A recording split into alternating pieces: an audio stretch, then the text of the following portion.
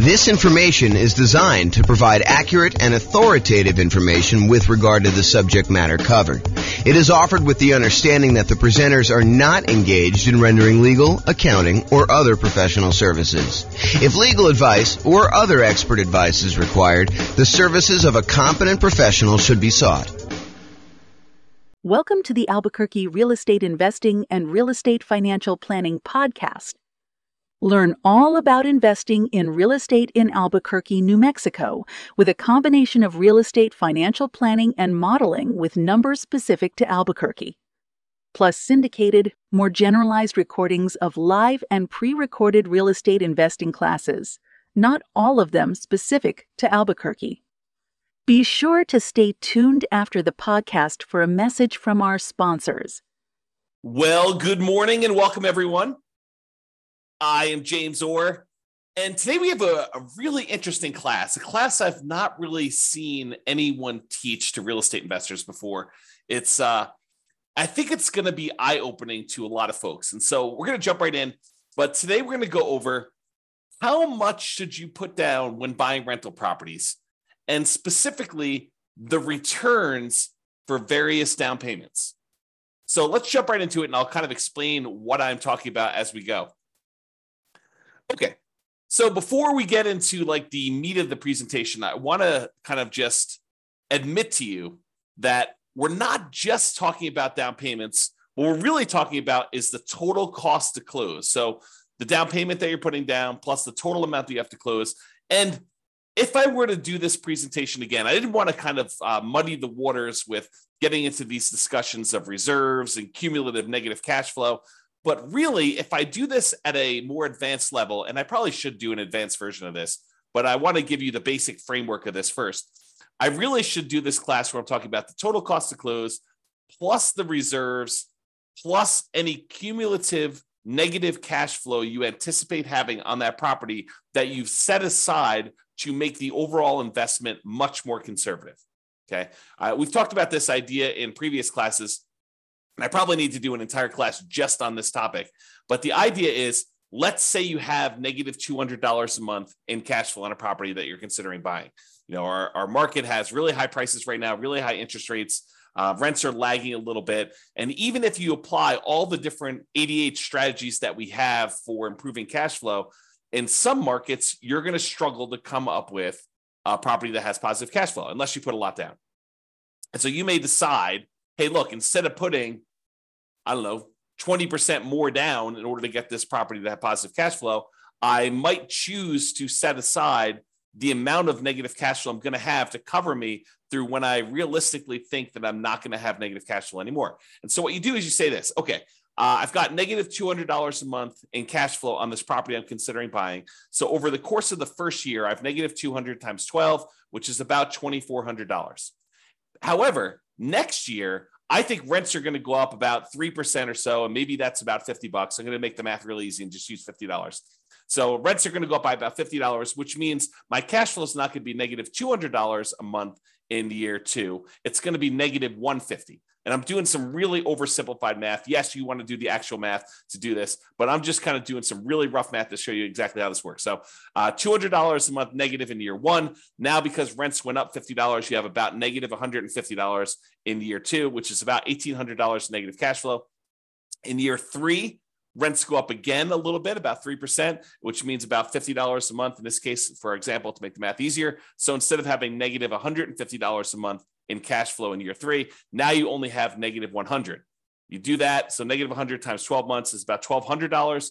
The next year, rents go up a little bit more. You have $50 a month negative. So that's about $600 for the year in negative cash flow. And then after that, when rents go up again a little tiny bit, you have $50 more in rent, you don't have negative cash flow anymore. And so we could look at the next few years and say, well, in year one, we had negative 2,400. In year two, we had negative 1,800. In year three, we had negative 1,200. In year four, we had negative 600. And if we add all those together, which I probably should do that because I've used this example several times, but if you go add all those together, maybe it's negative $6,000. I don't know exactly how much it is. Add them all up and find out how much it is. And so if you say to yourself, look, I have this negative $200 a month in cash flow.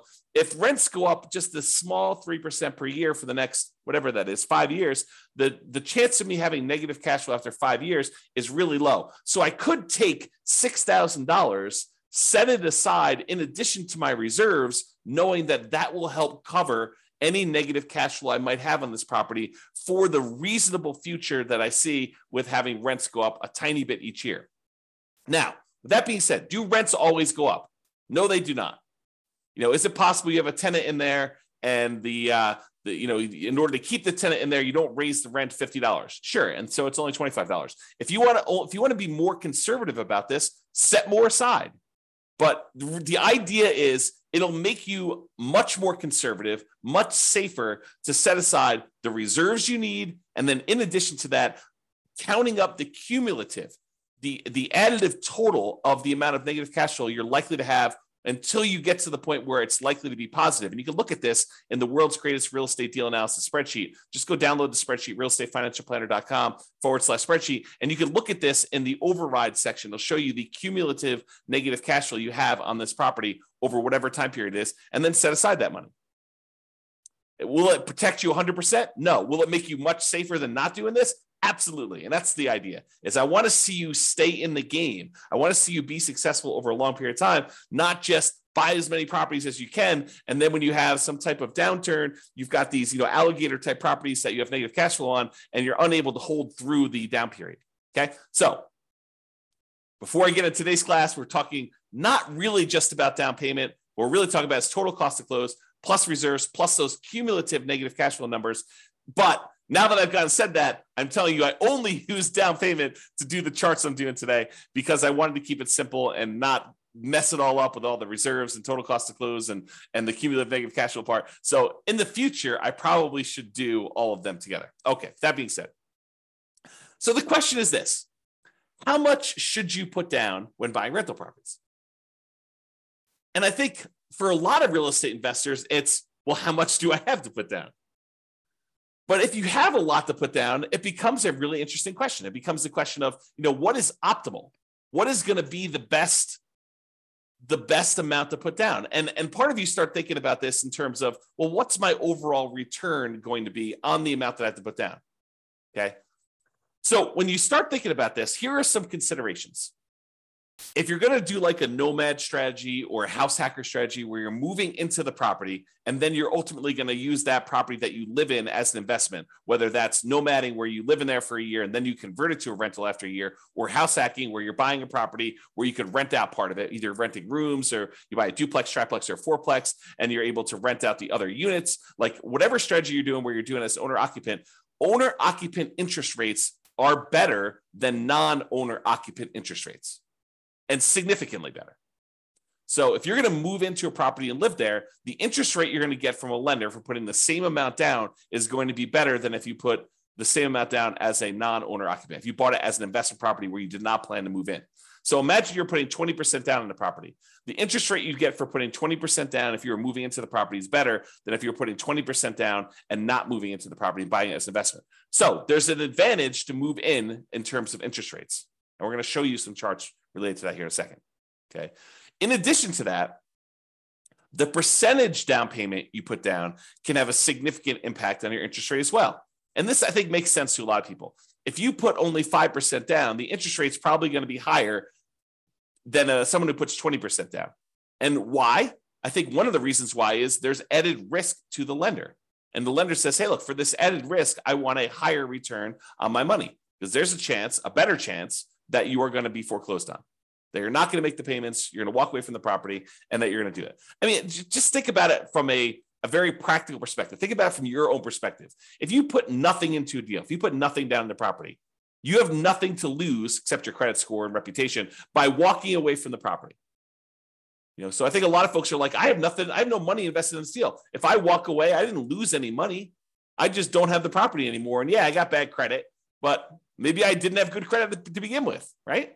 So the thought is you put 20% down, now you're much less likely to walk away from the property. And from the lender's perspective, they have a cushion of equity where if you walk away, they could sell the property even at a discount and probably get all their money back or most of their money back.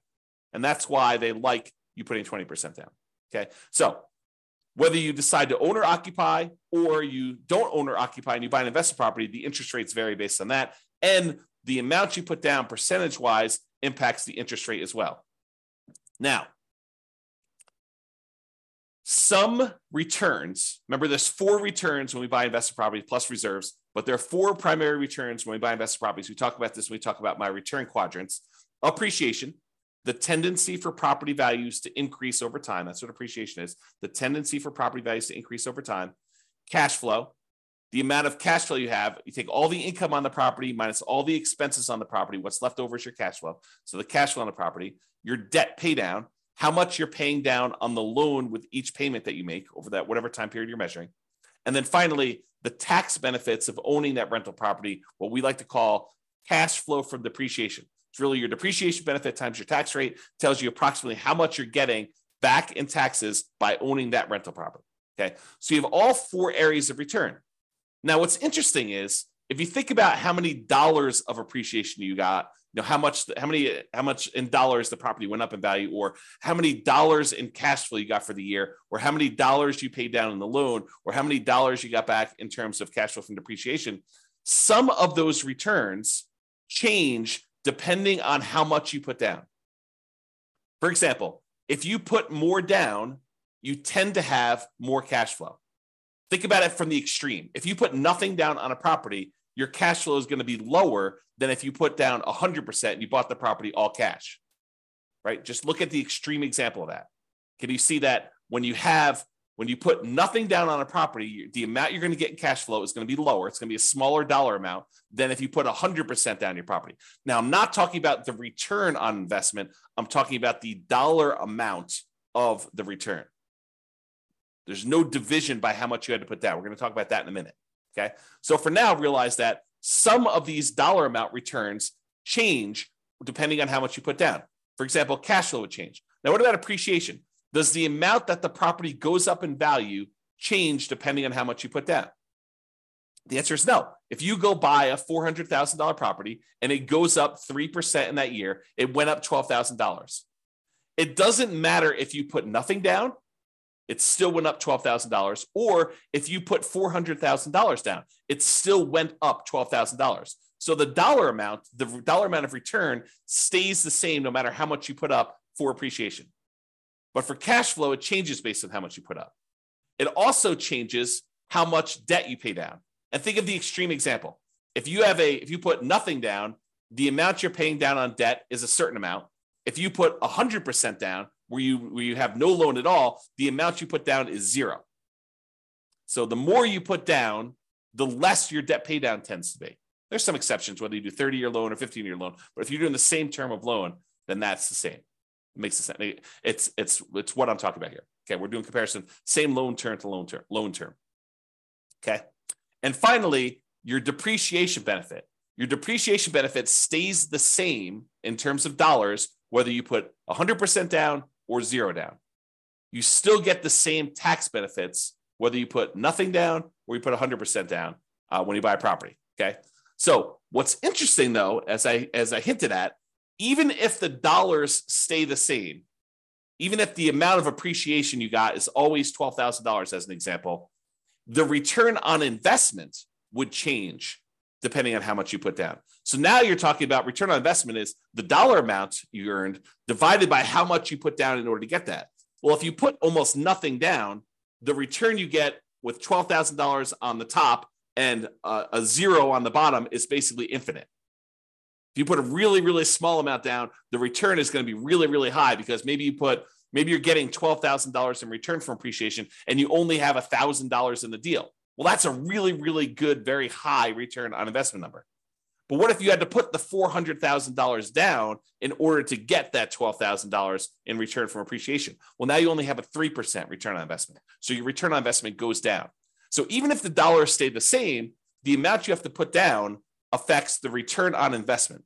And the same holds true for return on equity, which I'm not going to cover in today's presentation. Okay. But these returns vary depending on how much you put down. So the question is, how much should I put down? Well, we're going to talk about that today. I'm going to show you how these returns vary on a single property.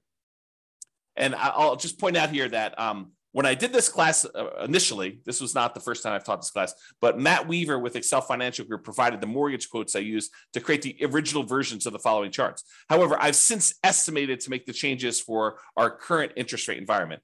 These charts would look different during different times. So if you really wanted to recreate the charts I've created here, you will want to go through and update the charts with your latest data from your mortgage broker. And most mortgage brokers do not like sitting on the phone with you while you go through and ask them for, 20 different quotes on 20 different down payments. Okay. Some will, most don't like it. Just a lot of work. Okay. With that being said, let's take a look at some charts, because I love some charts. All right. So this is a chart showing you the effective interest rates for a variety of different down payment amounts for owner-occupant and for non-owner-occupant. So I'm going to break down what's going on here. So first of all, what is effective interest rate? An effective interest rate to me means it's the interest rate plus if they have some type of monthly PMI, I add that to the interest rate so that it takes into account the interest rate you're paying plus the rate you're getting for PMI. So it does take into account PMI if you have PMI on this thing. PMI is private mortgage insurance. So it's the extra insurance you pay to protect the lender in case you default. And we usually have that if you put less than 20% down to buy a property. Okay. So effective interest rate is the interest rate with PMI in there. And we've plotted these by down payment. So on the left-hand side is 0% down. These are our nothing down loan programs. And then we increase until we get to the point where we have 100% down, which there is no 100% down interest rate because you don't have a loan at 100%. So that's why there's no data here for 100%. Okay. The red line are your owner occupant rates. Your blue line are your investor or your non-owner occupant rates. And the first thing I want to point out, as I discussed on the previous slide, is the non-owner occupant rates are all higher than the owner occupant rates by quite a bit. There's a pretty good gap between all of these. And the gap is not universal, meaning that sometimes for a certain down payment, for example, this 15% down payment loan, the gap looks just visually looks larger to me than the gap between a 30% down loan. So sometimes the difference between an owner occupant loan and a non-owner occupant loan is greater than other times. Another way of thinking about that. Okay. And you'll also notice that we don't have any less than 15% down non-owner occupant loans because we're talking about traditional financing or not anything creative or owner financing or something like that. Okay. So these are traditional loans. So you'll notice that the lowest down payment we have for non-owner occupant is this 15% down one. All right. So let's go over and look at this thing. So we basically have on the owner occupant one, we've got two nothing down loan programs. I plotted USDA and VA. And I think VA is the lower one. Hard for me to tell. Oops. Yeah, I can't quite tell. So I think VA is the lower one of the two, though. And so you can see the difference in the rates for these nothing down ones. And what's interesting is the nothing down ones look like they're even better rates than the ones with low down payment, partially because the VA one especially has a funding fee. And so instead of paying monthly PMI, you're paying the fee upfront as a funding fee. Okay. All right. So we've got these two nothing down loan programs. Then we bounce up here to the 3% down conventional loan program, which you can see where it is right there. And then the next one is this 3.5% down FHA loan. And so that one, as of right now, when I got these quotes, that was a little tiny bit lower than the conventional one with PMI. And the FHA one had their PMI added in too. So it does all of them take into account the PMI. All right. So FHA looks a little tiny bit better than this 3% down or the 5% down. So you may say to me, although this is not the class about this, but I will mention this to you because I think it's important to realize this. So you think to yourself, hey, so why would I ever do a 3% down conventional or 5% down conventional when I could just do the 3.5% down FHA and it looks better? Think about it. Why would you voluntarily take a slightly higher interest rate conventional 3% down or conventional 5% down loan when the FHA one has got a little bit lower rate? It's because FHA PMI, the mortgage insurance premium, which they call MIP, but the mortgage insurance premium for FHA never goes away. It stays with you for the full 30 years of the loan. whereas the conventional PMI goes away when you get below 80% loan to value. So you do have a slightly higher effective interest rate on the conventional loans, but it's only for a few years until you pay down the loan below 80% loan to value. And then it drops off. And then the interest rate's probably better. We'd have to go check, see what the base rates are for those, what the rate is without PMI. But that's one of the reasons why you might voluntarily take the higher interest rate for a shorter period of time, because you have a little bit of pain up front, but then that goes away without having to refinance out of the loan. Where FHA, you need to either change loans, sell the property, or refinance and get rid of that PMI by doing a different loan type. All right, then continuing on here.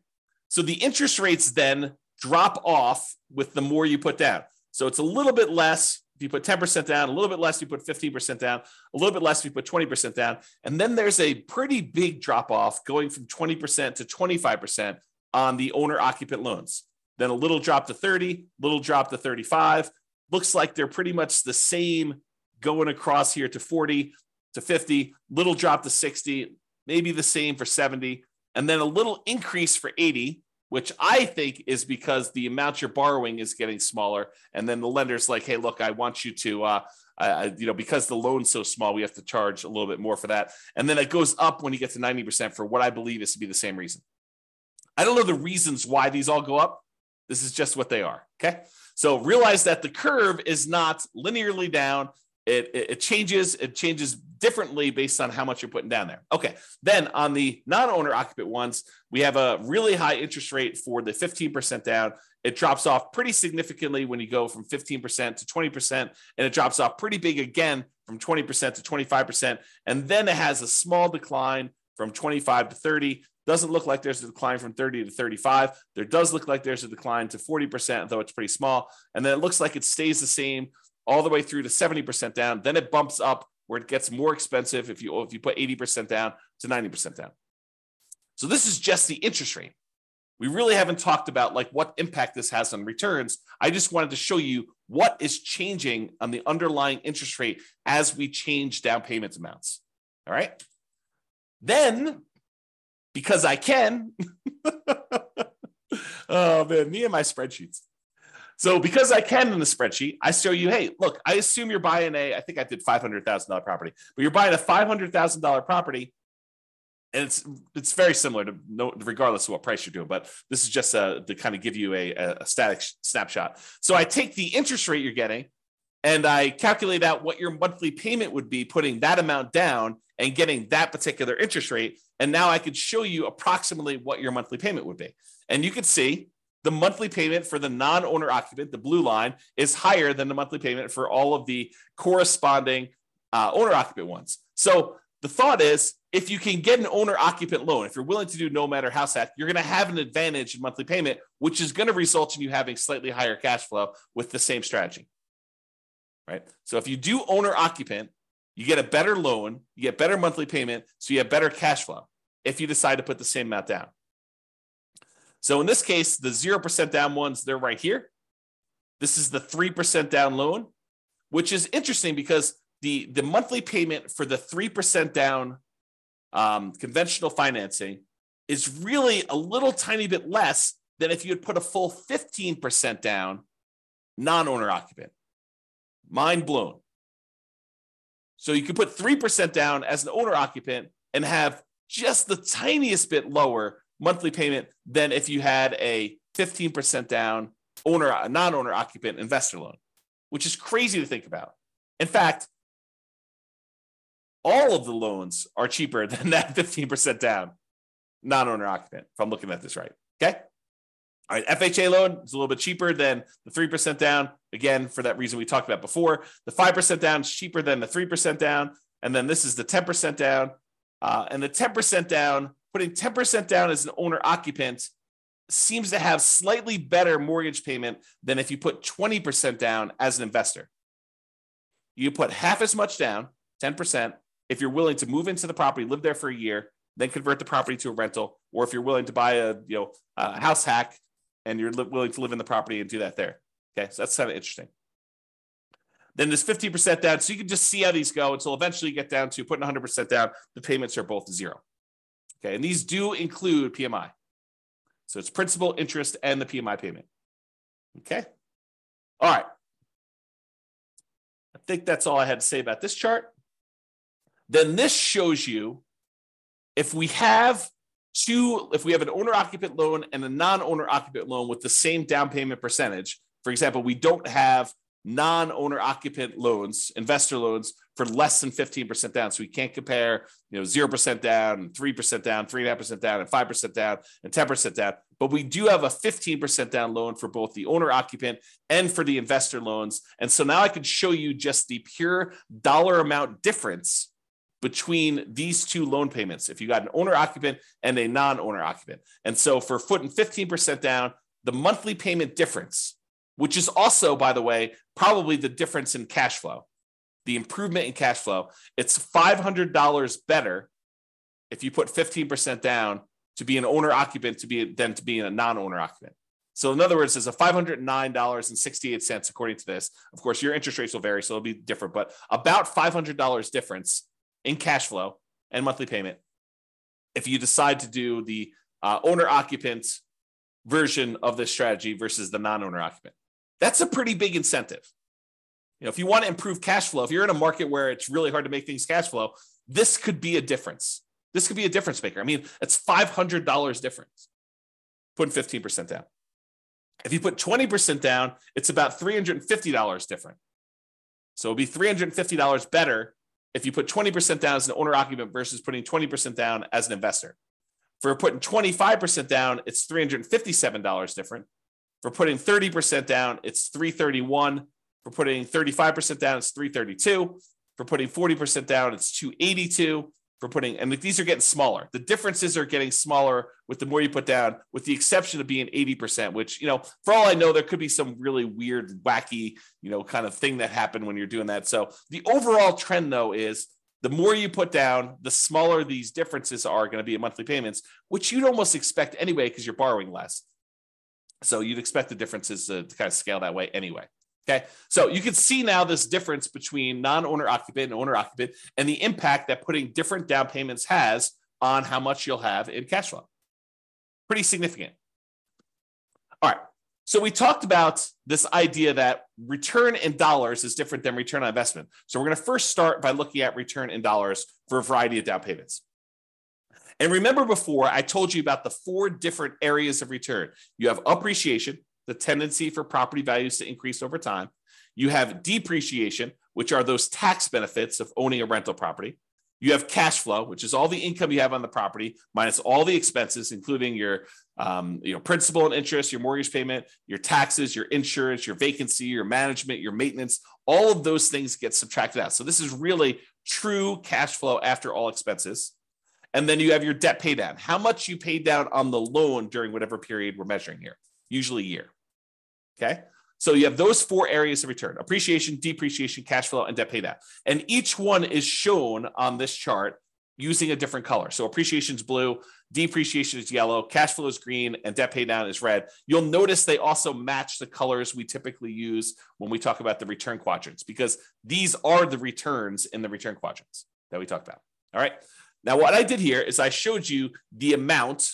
It's an annual amount from year 1, assuming you can rent the property in year 1, which technically you can't rent an owner-occupant property in year 1 because it's an owner-occupant property unless you're renting, getting tenants in there, and it happens to be the same amount you're getting for regular rent. But it shows you the amount annualized return, and I'm using year 1 just to make the math simpler.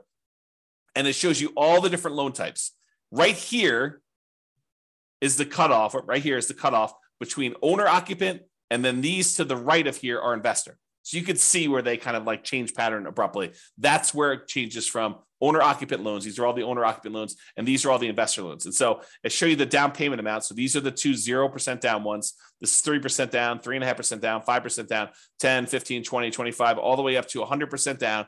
And then we switch back over to investor, 15%, 20%, 25, whatever it is to get through all theirs. Okay? All right.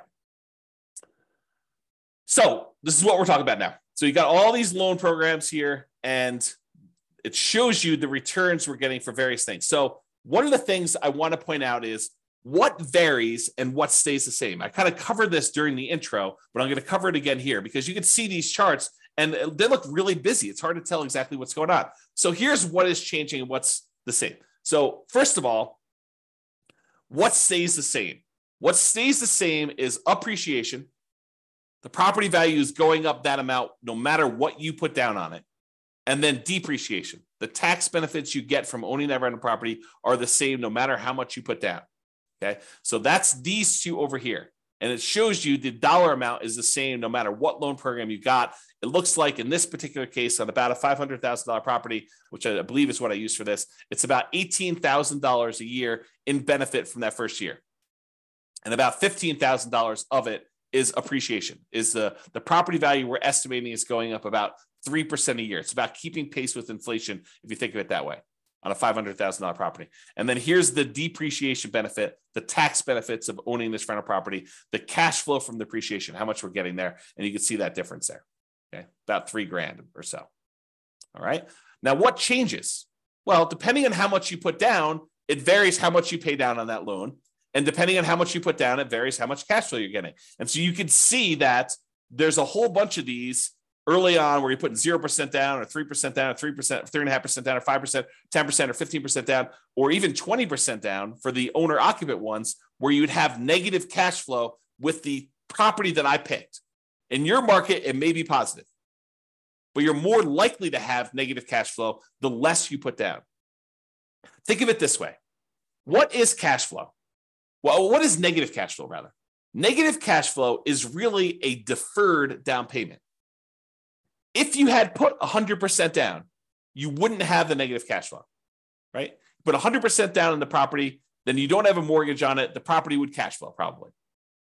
You put 10% down, the property probably still cash flows. You put 20% down, you put 90% down, the property still cash flows. You put 80% down, the property still cash flows. But the less and less you put down, the less and less your cash flow is likely to be. And so you get to the point where you put a little down and you probably start having negative cash flow. So what is that negative cash flow? That negative cash flow is a down payment that you did not make. You're almost making the down payment monthly that you should have made to have positive cash flow. So negative cash flow is really a deferred down payment. You're making the down payment that you should have made to have positive cash flow to begin with, but you're making it monthly. That's what negative cash flow is. Okay. So if you put nothing down, you have a certain amount of negative cash flow that if you had put a lot more down, you wouldn't have had. So you can see here, though, how much in dollars the negative cash flow is on these properties. And then you can see how much you have in debt pay down. And you tend to have a larger amount in debt pay down with the less you put down. You put down zero down, put nothing down on a property, you tend to have a larger amount of debt pay down. And this sort of makes sense, right? If you're paying off all these loans over a 30-year time period, if you put less down, you have more that you need to pay off over that same period. So you got to be paying more off in order to pay it down. And the amount that you pay down actually does vary a little bit with interest rate. So the interest rate comes into play here too, because the higher your interest rates, the less you are paying down in debt pay down. Okay. All right. So you can see over time that this kind of changes. And in the owner occupant one, it goes slightly positive cash flow, somewhere between 20% down and 25% down. In this example, your city will be different. Your analysis will be a little bit different if you did this analysis for yourself. Okay. So I just did this for a prototypical property just to show you how this works. So you see over time, the amount you're paying in debt pay down goes down a little bit until finally you're paying down 100% here. And then when you get down to this 15% down loan, I think there's something wacky going on with this 100. I must have it mislabeled or something. So ignore that one. So the 15% down one, though, you have pretty significant negative cash flow. And then 20%, 25%, 30% down. It takes you a little bit more than 30% down as a non-owner occupant in this particular example in order for you to have positive cash flow. And we didn't apply any of the 88 strategies to improve cash flow on this particular one. We just pulled the property out and I just used some really rough numbers. Okay. So you kind of get a feel though of how this works. But eventually, as you start putting more and more down, the amount of cash flow you have increases and the amount you're paying on debt actually goes down when you do that. All right. So this shows you a zoomed in version of that appreciation and depreciation one where the returns are the same. No matter how much you put down, the dollar amount of returns from appreciation and the dollar amount of returns from depreciation are exactly the same. And then these are the ones for the cash flow and debt pay down, just zoomed in so you can see them a little bit better. Okay. And again, this is the dollar amount of return. Okay. I mean, I could talk about some of this stuff for hours. So I'm gonna save myself going off on these really long tangents, because you can see that if you add up the negative part and the positive part, you can see that this is probably net negative. And you can probably see over here, these are probably net positive, but the amount you're getting overall increases when you do this. So I don't know, it's kind of interesting. Just definitely some interesting stuff to look at here. All right. So we've talked about this idea of return in dollars. Now we're going to say, what is the return on what we had to invest in order to get that dollar amount, right? So the return on investment. And so this shows you the return on investment. How many dollars we had in appreciation, how many dollars we had in depreciation, how many dollars we had in cash flow, how many dollars we had in paying down a loan, divided by how much we had to invest in order to get that deal. So if we had to invest, nothing down plus some closing costs, you could see that there. If we had to invest, 50% down in order to get those, you could see those there. And you'll notice what happens is when we have very little in the deal, like 0% down plus some closing costs, you'll see that the returns look really, really, really high, right? Like the return here, not including cash flow, because cash flow is negative, is over 500% for the two nothing down loan programs. If you subtract out whatever the negative ones here, it's probably in the 350% return range. 350% return on investment by putting nothing down the deal. That's pretty phenomenal. And you're putting nothing down the deal, but you have some closing costs, which is why it's not infinite. For those that are wondering why it's not infinite, okay?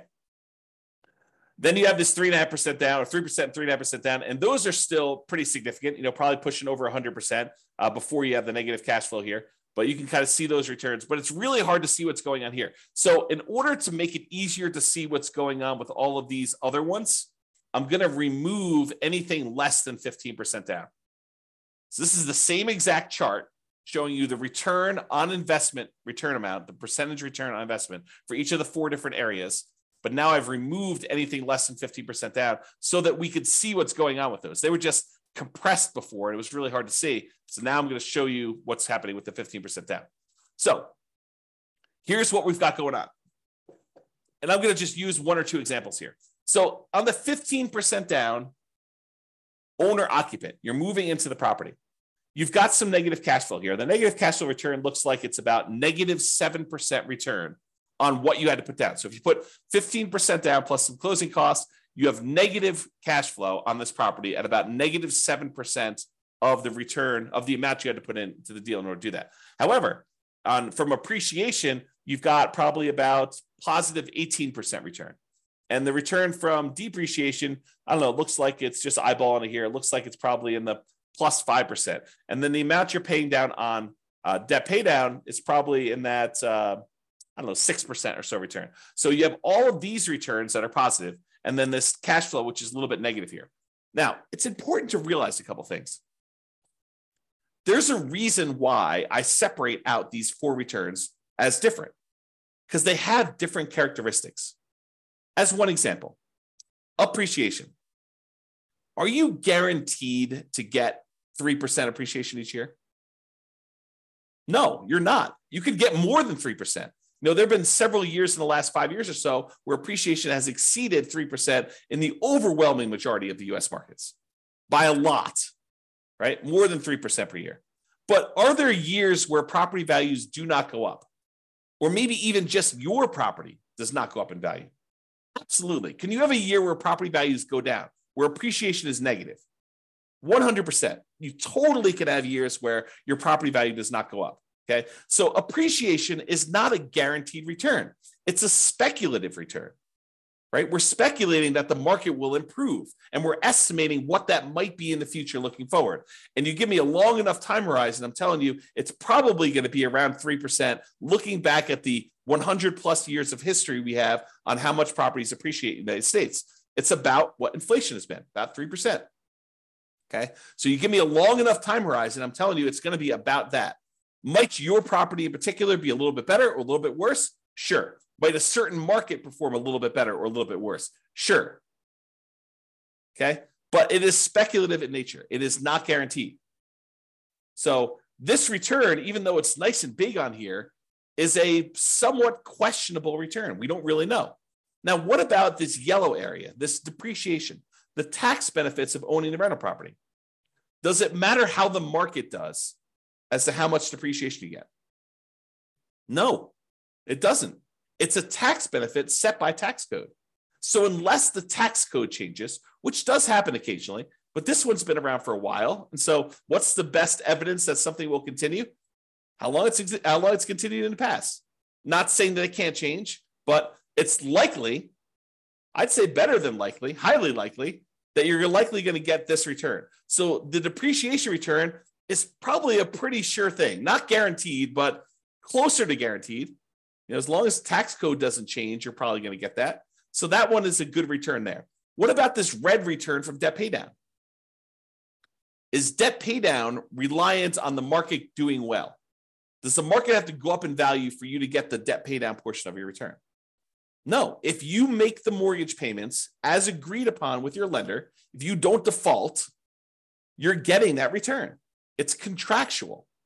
It's as close to guaranteed as you can get without there being a third party guaranteeing it, right? It's contractual. You have an obligation to make those payments to the lender. They have an obligation to accept those payments from you. And if you pay down that amount of money, you're going to keep the loan. You're going to get that return on the property. That's how much you're going to pay down the loan, because that's just how the contract is set up.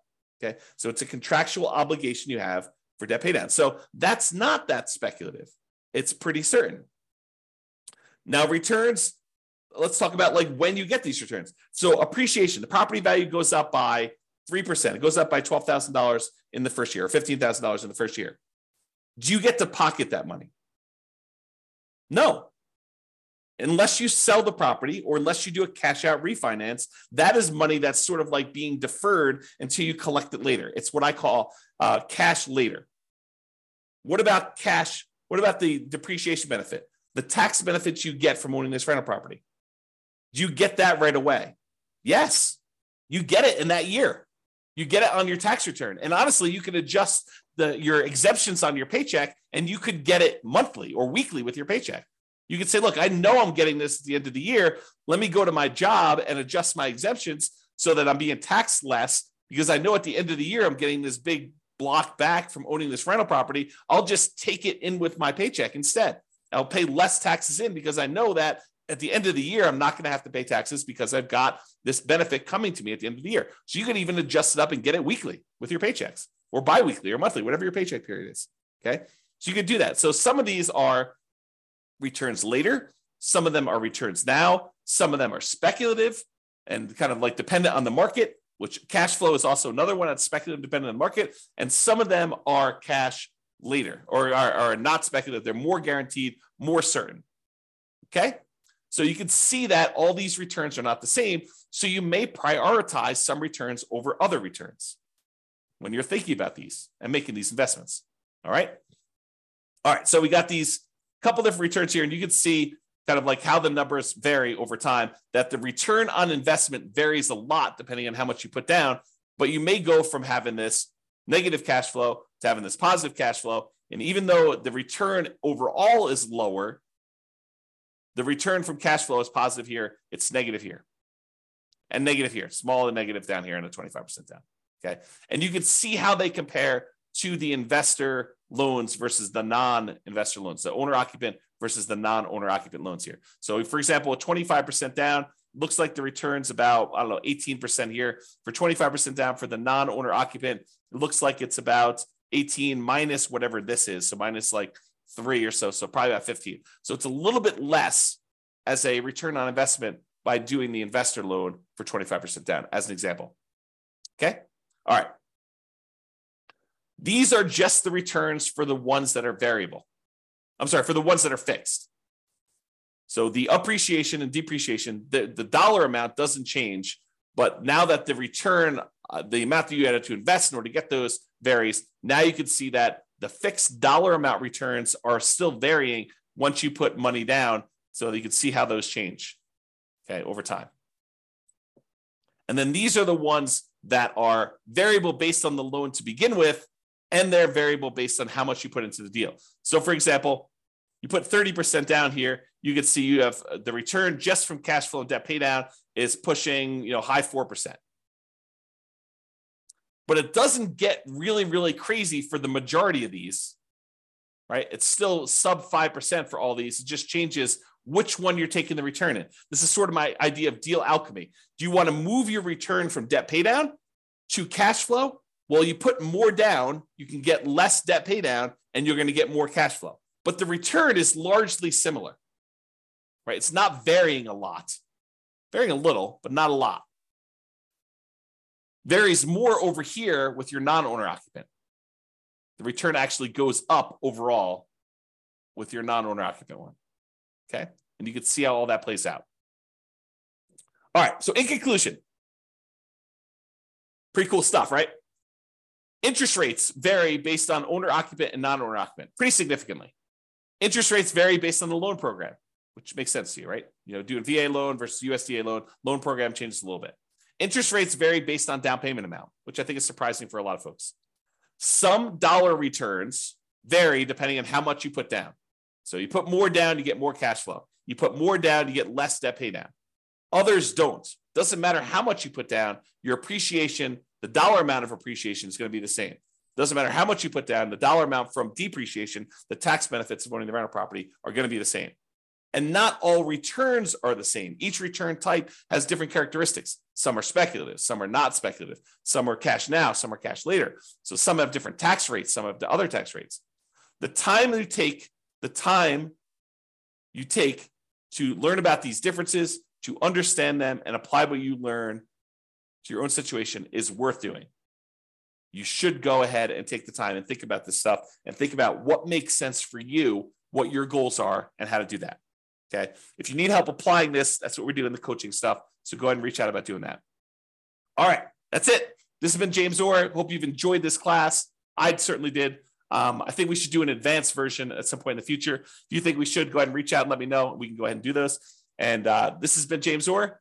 Have a great day. Bye-bye for now. With home prices up, mortgage interest rates up, and rents up, but not quite enough to counteract the higher prices and interest rates, cash flow on rental properties in Albuquerque is harder than ever. Book a call with the Real Estate Financial Planner to apply our proprietary 88 strategies to improve cash flow on your rentals.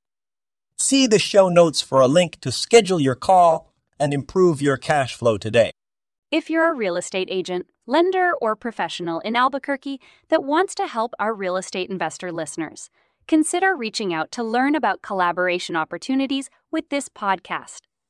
We'd love to add more value to our listeners by having you assist our investors buy, sell, and finance their real estate investments. See the show notes to schedule a call to discuss collaboration opportunities.